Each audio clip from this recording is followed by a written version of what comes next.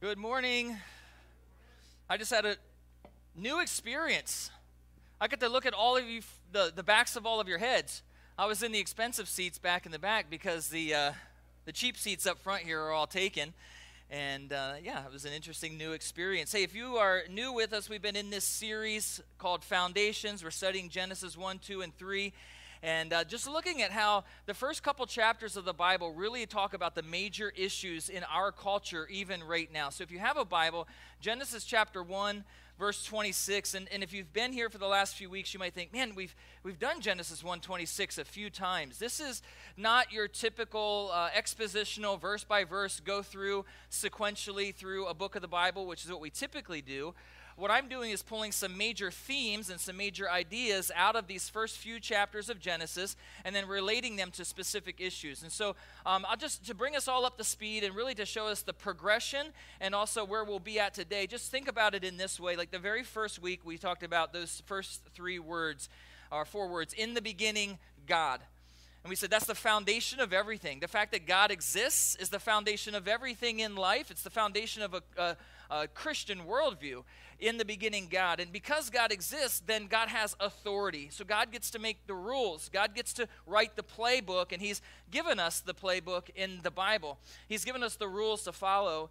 God gets to be in charge, not us. And so then everything that follows is God's design. We said that God created. By God creating, it shows us that he has a design, that God has a blueprint. In fact, Genesis 1 and 2 is the blueprint for how life is supposed to work, for human flourishing, for relationships between different people. That Genesis 1 and 2, through God creating, shows us how we're supposed to live. Then we started talking about maybe some of those more controversial issues related to like mankind. And we said that man was made in the image of God, and that's how we all find our identity and our value. In a world that's telling us that our identity and our value come from so many different things, God says right at the beginning of his book, no, your identity is found in the fact that you were created in my image, created in the image of God. So then we said that God created mankind male and female. That got a little controversial, didn't it? Right? That God created male and female, and that's the foundation for gender. We don't get to make up those rules. Culture doesn't get to make up those rules. Advances in science or anything like that doesn't make up those rules. That God's word makes up the rules for gender. That God created man and woman. And then we said last week in marriage that God created man and woman for each other. And that's biblical marriage. One man and one woman. One biologically created heterosexual man and one biologically created heterosexual woman married to each other. And that's the foundation for marriage. And all of those things show us how life is intended to work properly.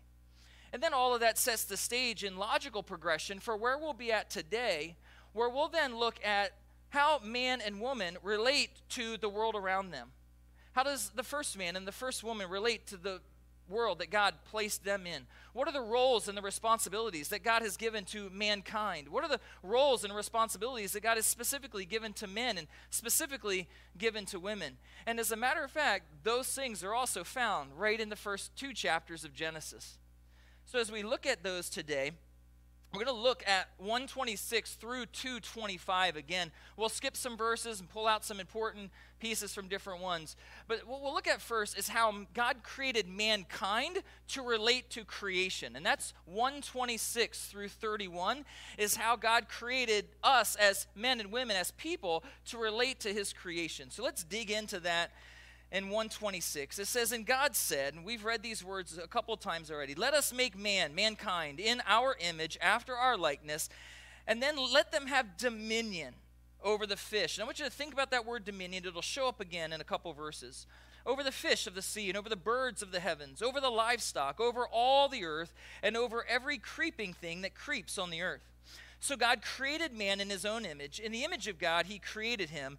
Male and female, he created them. Those first few verses, as we said, teach us that men and women are equal. Men and women are created equal with regard to our existence, our personhood, with regard to our identity, with regard to our value. That word equal is very important. That all people are created equal.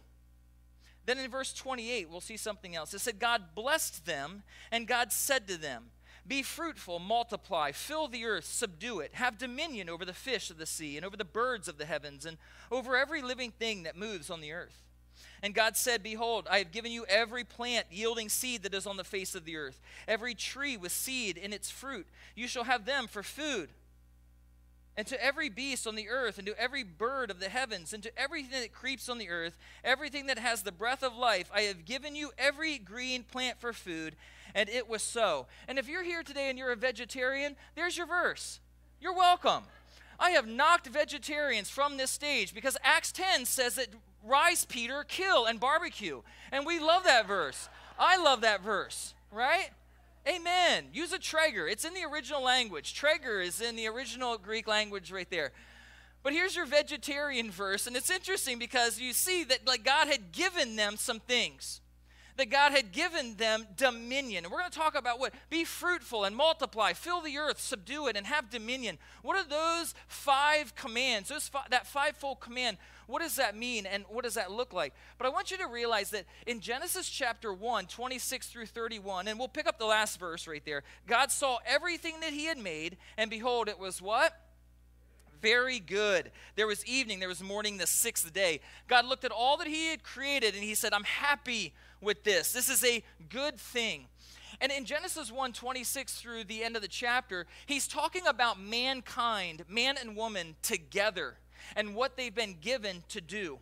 And so men and women are created equal with regard to their identity and their value, but they're also created equal with regard to purpose. Genesis 1:28 is often known as what's called the cultural mandate. God gave a command to the first man and woman, to Adam and Eve. Some aspects of this were specific to Adam and Eve, because if you're the only 2 people on earth and you want to have society and culture and things moving forward, there's some things that need to happen, right? You need to be fruitful. You can imagine what that means. And multiply. We get it. You need to fill the earth, and you need to subdue it. And you need to have dominion. There were some pieces of this that were specific to Adam and Eve. They needed to start having kids, and then they needed to start having more kids, and a lot more kids. And some of you are like, amen, I am totally on board with that. And you have a verse. You should be excited about that. And for Adam and Eve, it was about creating not only kids, but it was about creating culture, right? Adam and Eve had to figure things out, like how do we make fire? How do I make implements to do my work in this garden, right? I don't know if they had a rototiller. I'm not sure what they had, but they had to figure it out. And so they were intended to be creative. They were intended to have some ingenuity and to figure out some of those different things and to be productive.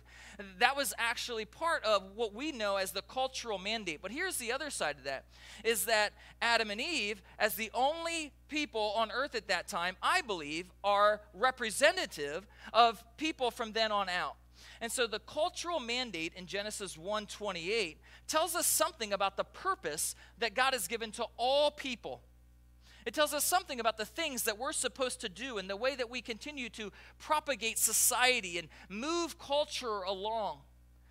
That as we zero in on 1:28, and it says God blessed them, that he was giving them a good work to do, that he was giving them a good purpose to fulfill. That God didn't just take people and put them there and give them nothing to do and give them no purpose. God didn't just do it all for them. That God knew that as people, we will flourish when we have a purpose. And Genesis 1:28 is the foundation of the purpose that we were created for. To be fruitful and multiply, to fill the earth and subdue it, and have dominion over all of creation. This is the way that I would summarize, in my words, the cultural mandate. Genesis 1:28. That God has called mankind, people, to take responsibility for the growth, the order, and the flourishing of all of creation for the glory of God. That as men and as women, God created us unique from all of the other animals and created us unique from all of the rest of his creation and gave us a purpose. And part of that purpose is shouldering a responsibility. It's not to take a vacation, it's to take up responsibility. And that responsibility, again, is that we promote growth. We promote Christian growth in our homes. We promote growth in culture and in society. That we're working toward the betterment of those things. That we promote order. That's part of the reason why we are so strong on biblical marriage, which I talked about last week, and biblical gender, which I talked about the week before that, because it's part of God's created order. And part of my cultural mandate is to maintain God's order. We're not here to fight against all of culture. We're here to fight for God's order. And human flourishing, we believe, and I've said this every week, that the lens that we have to look at transgender issues through, the lens that we have to look at marriage issues through, the lens that we have to look through even environmentalism through, the lens that we have to look at the roles of men and women today through is the role that God desires human flourishing. That like a good father, God wants what's best for his kids. Remember we talked about that the first week, that God is great and glorious, but he's also good and he is gracious. That because he is those things, he, like a good father, wants what's best for his kids. That the rules and the guidelines that we see in Scripture are not there because God wants to suppress us, but because God wants life to flourish. That's what we see in the first 2 chapters of Genesis, is flourishing life. And so as man and woman, as mankind, we are God's vice regents. The people that he has placed in charge, the rulers that he has placed here, and especially, I would argue, as Christians, that God has placed us at this place in history to be those people. So how do we fulfill the cultural mandate? How do we fulfill growth and order and flourishing for the glory of God? There are aspects of ingenuity. God has made people creative. That's one of the things that separates us from the animals, by the way. You're like, well, my dog's kind of creative, right? Cats, I'll let you deal with that. But God's made people creative on purpose so that we can use that creativity to do what God's called us to do. Some of you are very creative people. Maybe that's musically creative, artistically creative. I've watched some of you build things and the job that you do with that. Some of you are creative as parents, and that's really impressive and special. But God has created us to have some levels of ingenuity and thinking about things. And that's part of the way that we fulfill God's commands. There's another way. It's called productivity. That God desires for people and for Christians to be productive members of society. Our view of work is going to come out of that. You can establish a theology of work from the Bible. That God has created us to be productive and not lazy. That there are a multiplicity of ways that takes place. And that God has given this command to both men and women, I think, is important. Some of the really practical hows of doing what God has called us to do, the cultural mandate, be fruitful, multiply, fill the earth, subdue it, have dominion. Here's some really practical implications. Number one, have kids. Come on, it's okay. If you say amen, it's not going to be weird. Well, it might be, right? But have kids, right? God has called us to that. And why do I even have to say that? Because we live in a culture today where Christian and non-Christian alike are pushing that off and pushing that off and pushing that off. And people who are capable and able to have children are waiting until they're 20, 25, 30, 35. I mean, the Andersons waited until they were over 40. And that's amazing. They didn't wait, but they've got another one on the way. They're just obeying Scripture, Michael. Way to go, buddy. I love it, right? But you look at the statistics. Do the research, and you see that because we don't want to take responsibility, that we want to have all the fun first. You know that's the thing with millennials, and I won't get into too much of this. I won't rabbit trail. But in people that are the generation before me and a few generations before me, you had this idea that you had to work first and then retire. And it's a novel concept, but you work and you work for it, and then you retire, and then you have fun. It's flip-flop today where people think, you know what, I'm going to retire first. And then we'll spend, until we're in our late 30s and things like that. We'll just party and have a lot of fun. And then we'll figure out the kid thing and the responsibility thing and the paying off credit card debt thing and all of that.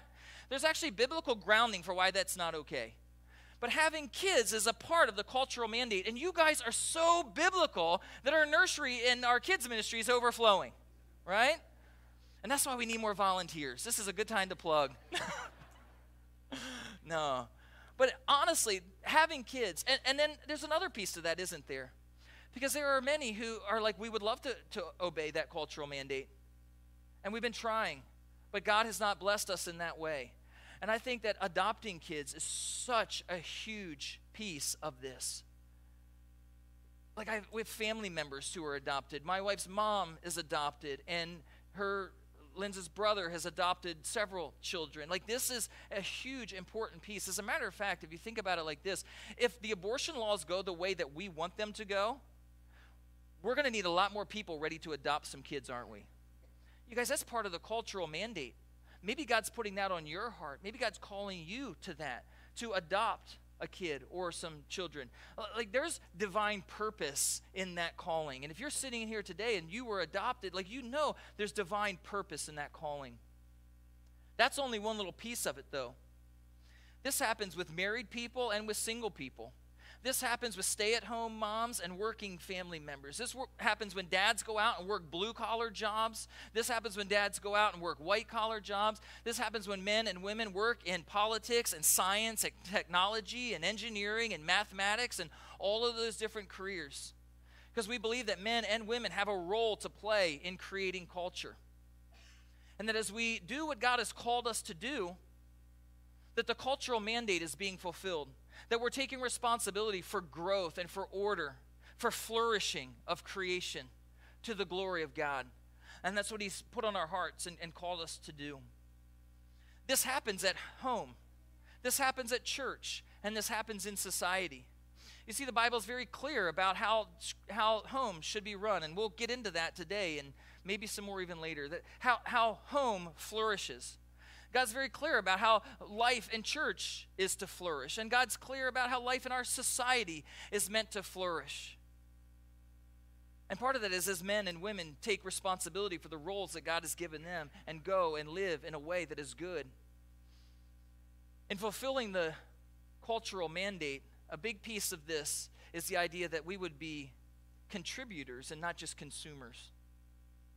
That as Christians, God has called us to be contributors to society, to be making things better. As we see in chapter 2, and we'll go through it even more, that's a big piece of what God has called us to do, is to be contributors and not just to consume. We live in a consumer culture, church. We live in a consumer culture. What's in it for me? I'll serve you if I get something out of it. What's in it for me? What's in it for me? What's in it for me? And Scripture calls us to be people who are contributing to the good of society.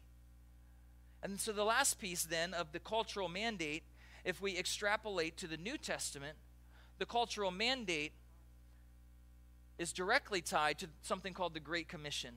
Go and make disciples of all nations, baptizing them in the name of the Father and Son and the Holy Spirit. That the way that Christians make culture better is by sharing the gospel, by spreading the gospel. We can do a lot of humanitarian good. We can have ingenuity and creativity. We can have productivity. But if there's not a spiritual aspect to that, and we're not sharing the gospel, guess what? We're not fulfilling the cultural mandate, the Great Commission. God has put each of you in a place where you have opportunity to do that.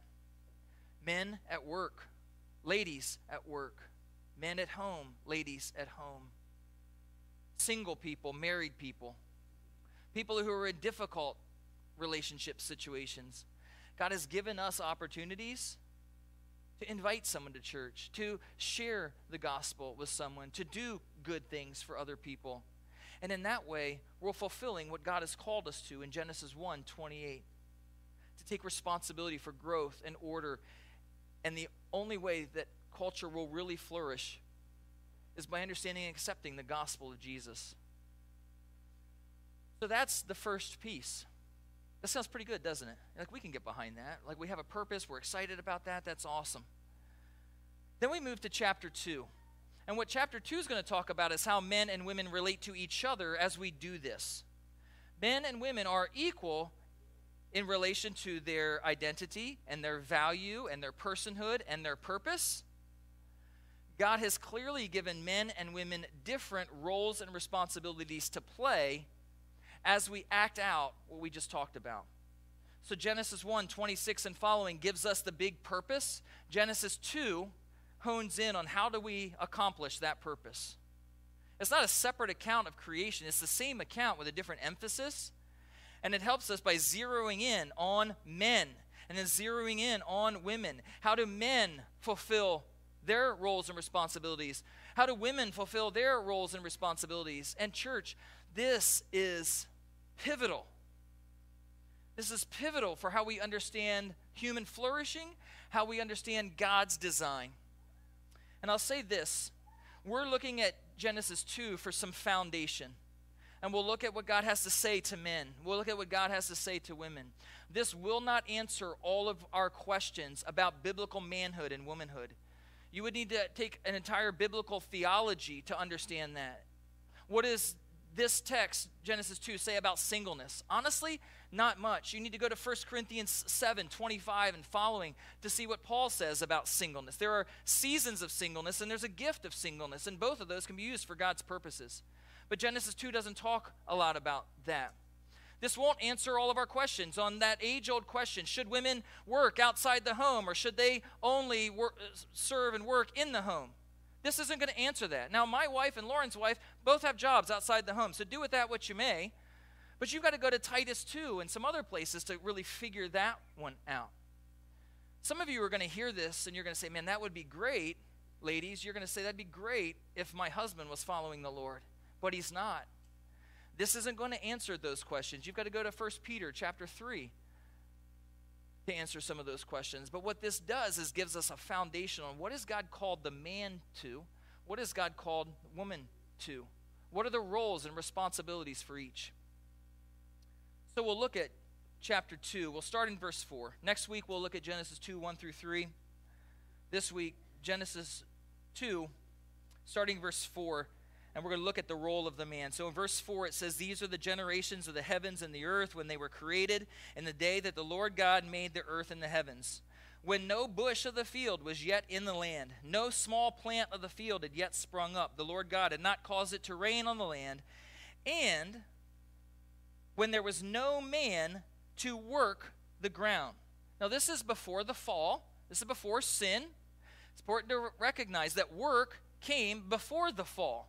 I knew you're going to get out of bed tomorrow morning and you're going to be like, thanks, Satan, now I have to go to work today. All right? Satan and sin is the reason why your work is hard, but God gave work to people. And it says there was no man to work the ground. Verse 6, the mist was going up from the land and was watering the whole face of the ground. Then verse 7, the Lord God formed the man of the dust from the ground and breathed into his nostrils the breath of life, and man became a living creature. Now, pop quiz, who was created here? Man. Now, chapter 1 uses the word man, and it means mankind. Is that the same thing here? No, this is different, right? Same word, but different. Context makes it clear that the man was created first. This is important because there are some implications. In the Hebrew culture, especially, like the people who would have originally been reading this, they had something called the law of primogeniture. It was the idea that the firstborn male carried a greater load of authority and responsibility. That the firstborn male, we all think, oh, he gets all the inheritance, but he also got all the responsibility. That in that day, multi-generational families relied on that firstborn male to care for. When dad passed away, then the next man was up. The idea that man was created first here, something struck me this week that's never struck me before. God could have done several things. The slate is blank at this point. God could have very easily, he's God, he can do whatever he wants. He could have created one dude and put him there and been like, it's all you, bro. And then 18 and following didn't even need to exist. God could have created the man, the male, and been like, okay, I'm good with that. God could have created two dudes. He did not do that, did he? Right? There wasn't Adam and Steve. I know, my name's Steve. I met another Steve today. Sorry, right? He didn't put two guys in the garden together, and we know that men get work done together well, but he didn't do that. You know what else he could have done? Right here in chapter 2, verse 7, he could have created man and woman at the same time and popped them right down there together. Did he do that? No, he didn't do that. You see, we're reading literature that's supposed to help us understand some important things. He created man first. He created man to take some responsibility. He created man to have authority. And when I say authority, I don't want you to think domination or dominion in that way.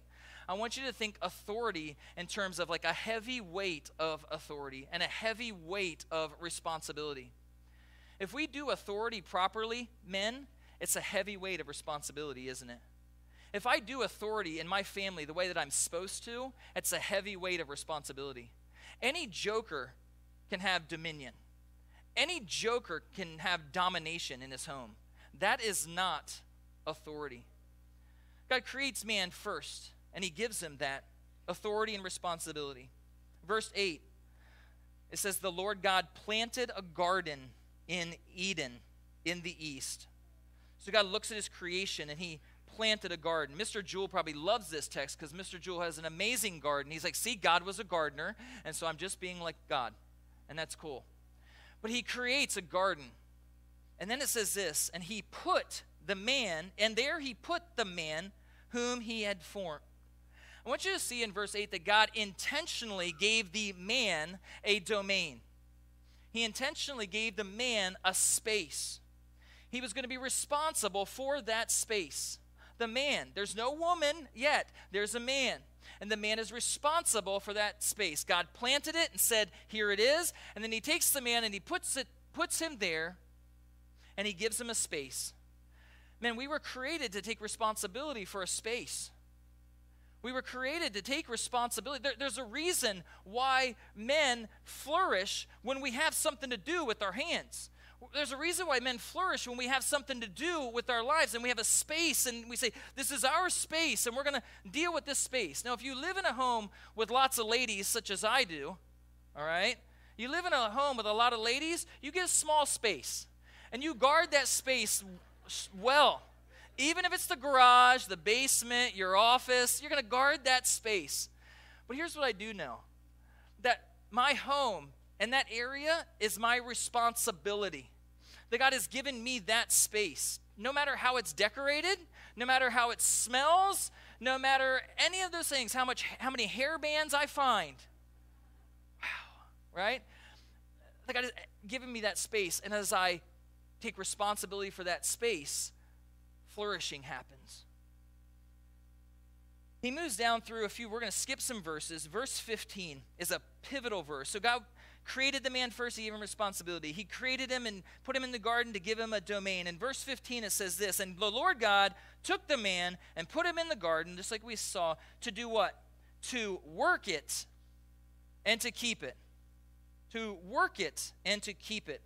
A couple different words that are important here. The word work means to till the ground, to make things better. There's a variety of usages for it, but to till the ground is a big idea, and to care for that. To keep it actually means to protect. And you think, well, protect it from what? Because this was like before the fall of man. But God was the one who did this, and he knew that there would be protection needed. Now, I'd like to point out a few things. Number one, God gave man a job and not a vacation. Okay? Like, sometimes we think Eden, paradise, man didn't have to work. It was so amazing. Wouldn't it be great if we lived there as well? It's like, you could go to Maui and just not ever have anything to do. But God gave man a job and not just a vocation. As a matter of fact, Genesis 2:15 is the place where we would start if we were going to build a theology of vocation, a theology of work, that God created man and put him in that space to work, to cultivate, to make things better. This is God giving man a sense of purpose, to work and to keep. He gave man a job. We'll talk about that in a minute, that he gave him a job and not a vacation. We'll talk about what the job looked like. But I'd like to point out one other thing.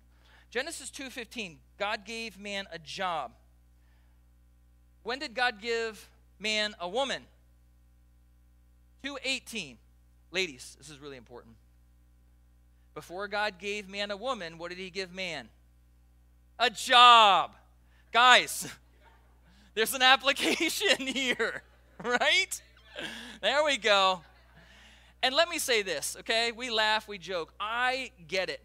There are reasons at times when a guy can't work. Like, I get it. There could be disabilities. I want to be serious about this, right? Because there can be like a disability situation. There can be like, look, I'm out of work for a little while kind of a situation. I am in no way knocking that, okay? I want to be clear about that. But what I think we're talking about here is that person, does that person have a proclivity, a desire to work? Or are they always training to be a professional video gamer, right? Like, I'm not excited when the guy comes to my house and he wants to date my daughter, and I say, what are your plans for your career? And he's like, well, I've been training. Training for what? To, like, pick up the burden? No, actually, there's this video game league, and I really think I'm going to make it. Like, I need a better plan than that, right? At the end of the day, we laugh and we joke, but at the end of the day, like, what we really need, and I love it when I see young men, some of these guys up here, like, working, right? And a desire to take responsibility, to take the responsibility for work, to take the responsibility for going out and having the job. Why is that? Because we're misogynistic and we think only the men should do it? No, because it's God's design for human flourishing, for men to take that responsibility. I love it when I see a guy who maybe is out of work and he's doing everything he can to try to make ends meet.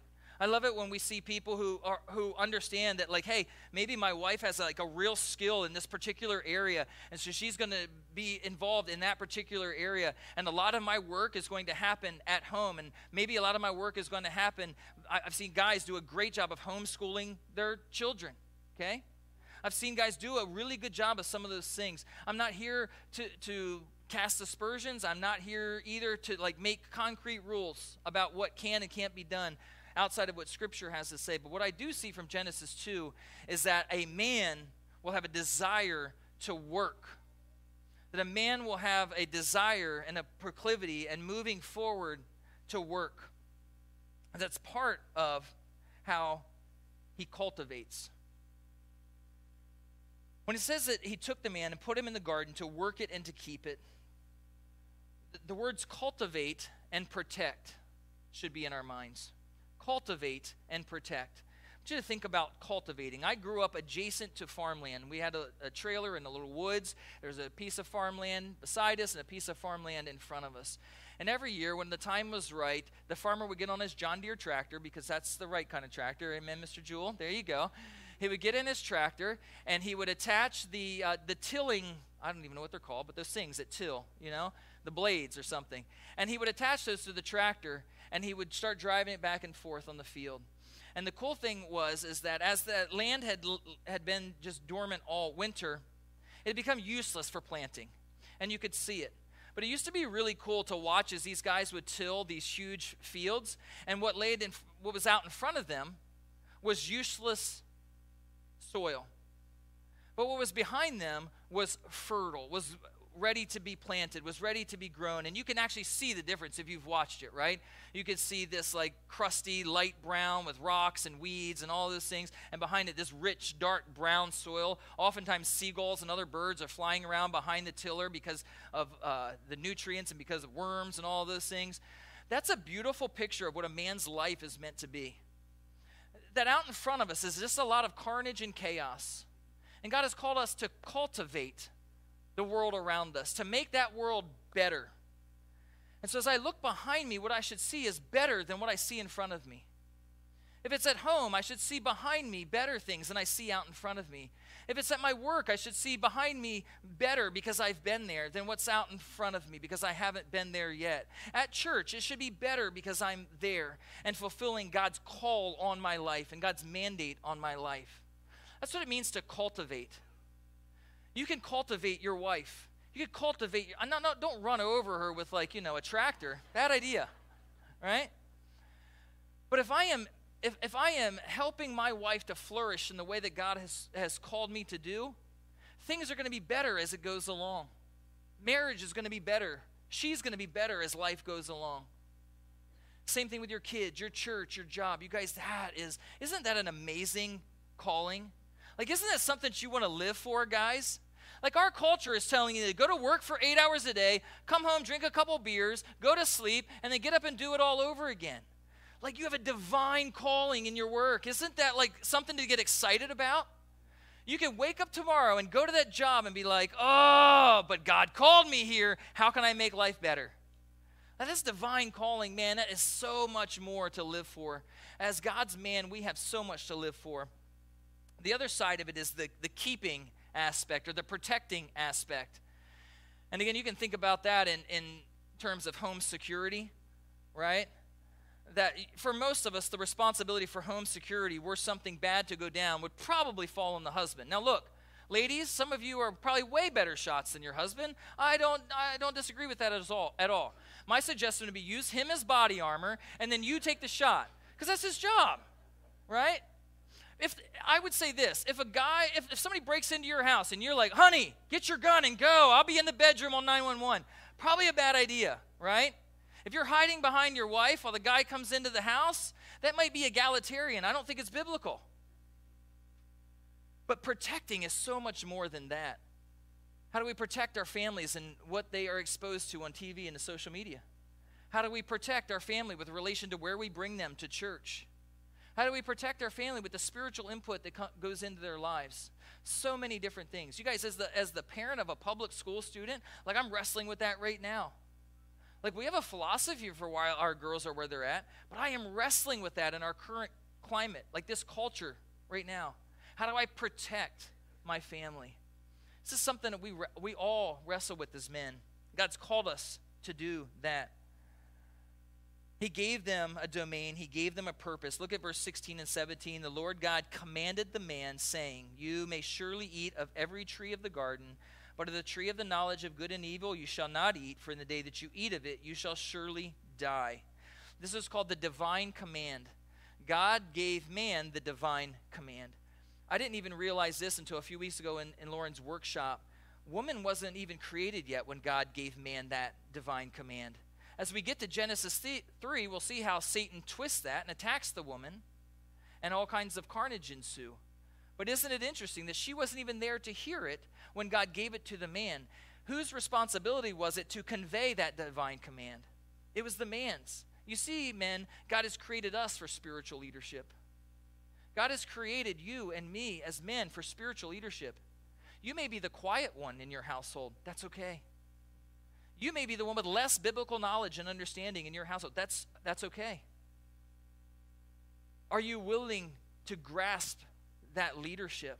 To say, you know what? We're going to go to church. You know what? We're going to follow the Lord. As for me and my house, we shall serve the Lord. Taking that spiritual leadership. God created us. He entrusted us as spiritual leaders. Guys, what an amazing calling. What a noble calling to be entrusted with spiritual leadership of our families. In verses 19 and 20, I won't read them, but it talks about how man was given the task of naming the animals before the woman showed up, was created. That's bringing order to creation. As man named those animals, he was bringing order. That's something else that God has created men to do, is to continue to bring order. Men, I would submit to you that that's something worth living for. That the idea that God has created us with a place and a purpose, that God has given us spiritual responsibility, that God has called us to bring order, guys, that is a divine calling. Let us be men that take up that mantle. Let us realize that there will not be any of us who are perfect. But let us take up that mantle. Verses 18 through 25 talk about then the need for a woman. And I would say this, that these verses say much more to the man than they do to the woman. This is a lot more about what God has called men toward than what he's called women toward, but there are some things to see there. In verse 18 and following, we talked about it last week. God said, it's not good that a man should be alone. I will make a helper fit for him. Man was alone in the responsibility that God had given him. This helper, as I said last week, was an indispensable partner in fulfilling that job. Did you guys know that God has created men and women differently? Did you know that? Like, look around. That's weird, isn't it? And let's just state some of the obvious things. I haven't gotten myself in trouble yet today, so let's state some of the obvious things. God has created men and women different physically, okay? multiple ways you could go with that. The one that I'm thinking is arm wrestling. I'm pretty sure that there's probably a lady or two in here that could take me in arm wrestling if we, just got up here and got after it. Maybe, right? But generally speaking, can we just say something that culture doesn't want us to say? Men were generally created physically stronger than women, okay? This is part of God's design, okay? When you look, you took all the strength of all the men and all the physical strength of all the women, like God has generally created us with a stronger power ratio, right? So it's not misogynistic to walk up to a guy and be like, can you take the lid off of this? Like, that's God's design, okay? You could smack it and beat on it and do whatever you need to do with it if you need to, okay. But God has created men and women physically different. Can we also say that he's created us psychologically different? Can I say that? Yes, thank you, right? Yes, and this is okay. I feel like nobody wants to say it, that men and women are think differently, right? No, let me scratch that. When we talk to men, we say, what do you think? Right? If I go to JC, what do you think about, if I talk to Chrissy, you know what I'm going to say? Chrissy, how do you feel? Yeah. Men and women think and feel differently. And people freak out about this. No, they're the same. Have you lived with them? This is good. This is so good. If my wife thought the same way I thought all the time, right? She has these things called feelings. And they're really helpful in parenting girls. They're really helpful in pastoring a church. Could it be that God's design is that men and women think about things differently? Did you know that men and women were created emotionally different? As a general rule, they were created emotionally different. And I did not say that one was better than the other. I just said that they were created different. Could it be that all of this is God's design? That God actually had a purpose and a grand understanding of what he was trying to accomplish? This is not a cultural stigma. This is not a patriarchal, misogynistic, cultural stigma that's just been foisted upon us because of how we are and our ancestors.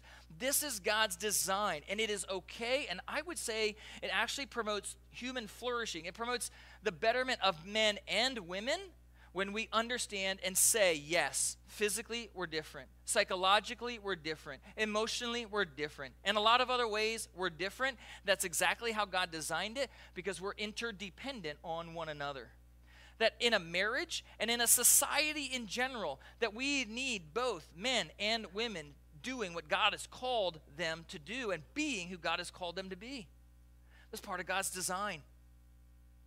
Interesting in those verses, and again, without reading them at all, you see that God made the woman from the man. God made the woman for the man. That there's a partnership, and there is some authority that's there between the men and women. There's some explicit authority in that.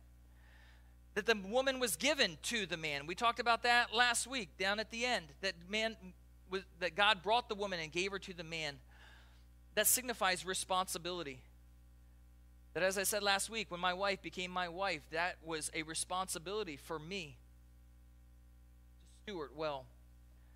The woman was named by the man. I really believe that shows the importance of leadership. And again, I don't want you to think of things like dominion. I don't want you to think of authority as this domination idea, but as a responsibility that God has given us and called us to take. Men and women are equal, absolutely, but they are so different. Amen? A woman? No, just kidding. That was a trick. So here's what it is. God has given mankind, men and women, the responsibility of bringing order and growth and flourishing together. God has given men the role of accepting leadership in that. God has given women the opportunity and the noble responsibility of partnering with men and fulfilling her roles and duties in that as well. The New Testament uses these verses that we read today as the building block for what it terms headship and submission, for roles in the home and roles in the church. There are several places, and I'm not going to get into that today, but I did on our sermon supplement. I listed just a bunch of resources and a bunch of passages for you to think through and study some of those different issues. But what I want to say today in closing is this, is I want to make a plea. First of all, I want to talk to you guys, to us as men. Like in our culture today, God needs godly men. We've been given an incredible opportunity. What we need is godly men who, first of all, will reject the satanic lies of our culture regarding manhood.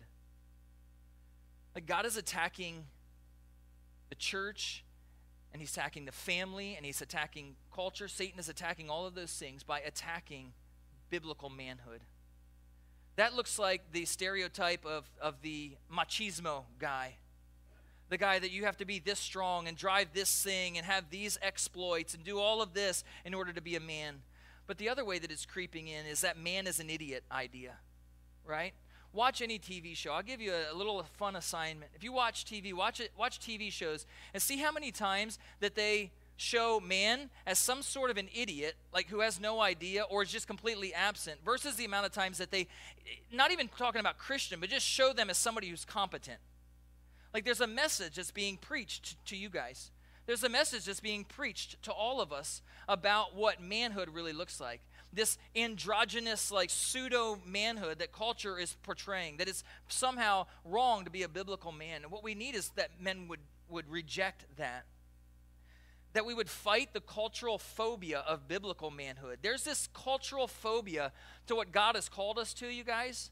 Like it's not okay. In the same way as like the transgender stuff, the same thing is happening with biblical manhood. If I just try to do and live out what I just preached today, people are going to freak out about it.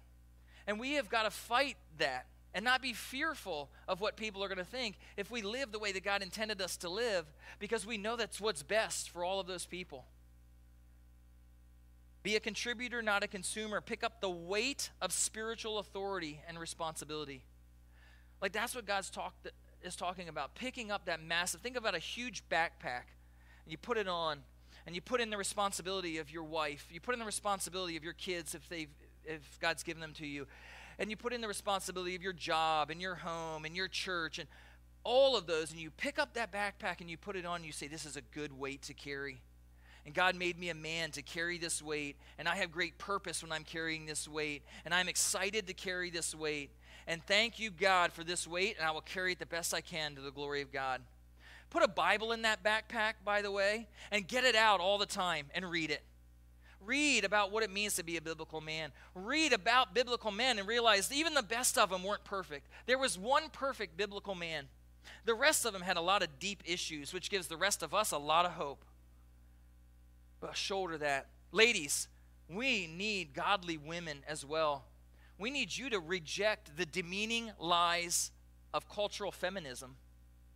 The feminism that is saying, you know what, men are idiots and they need you to save them. Or you know what, that backpack is as much yours to carry as it is theirs. Or you know what, you should carry it for them. You have to reject that. We need biblical women who will reject the idea that they're somehow being oppressed and depressed and pushed down when a man is trying to do what God has called him to do and be a biblical man. Reject that.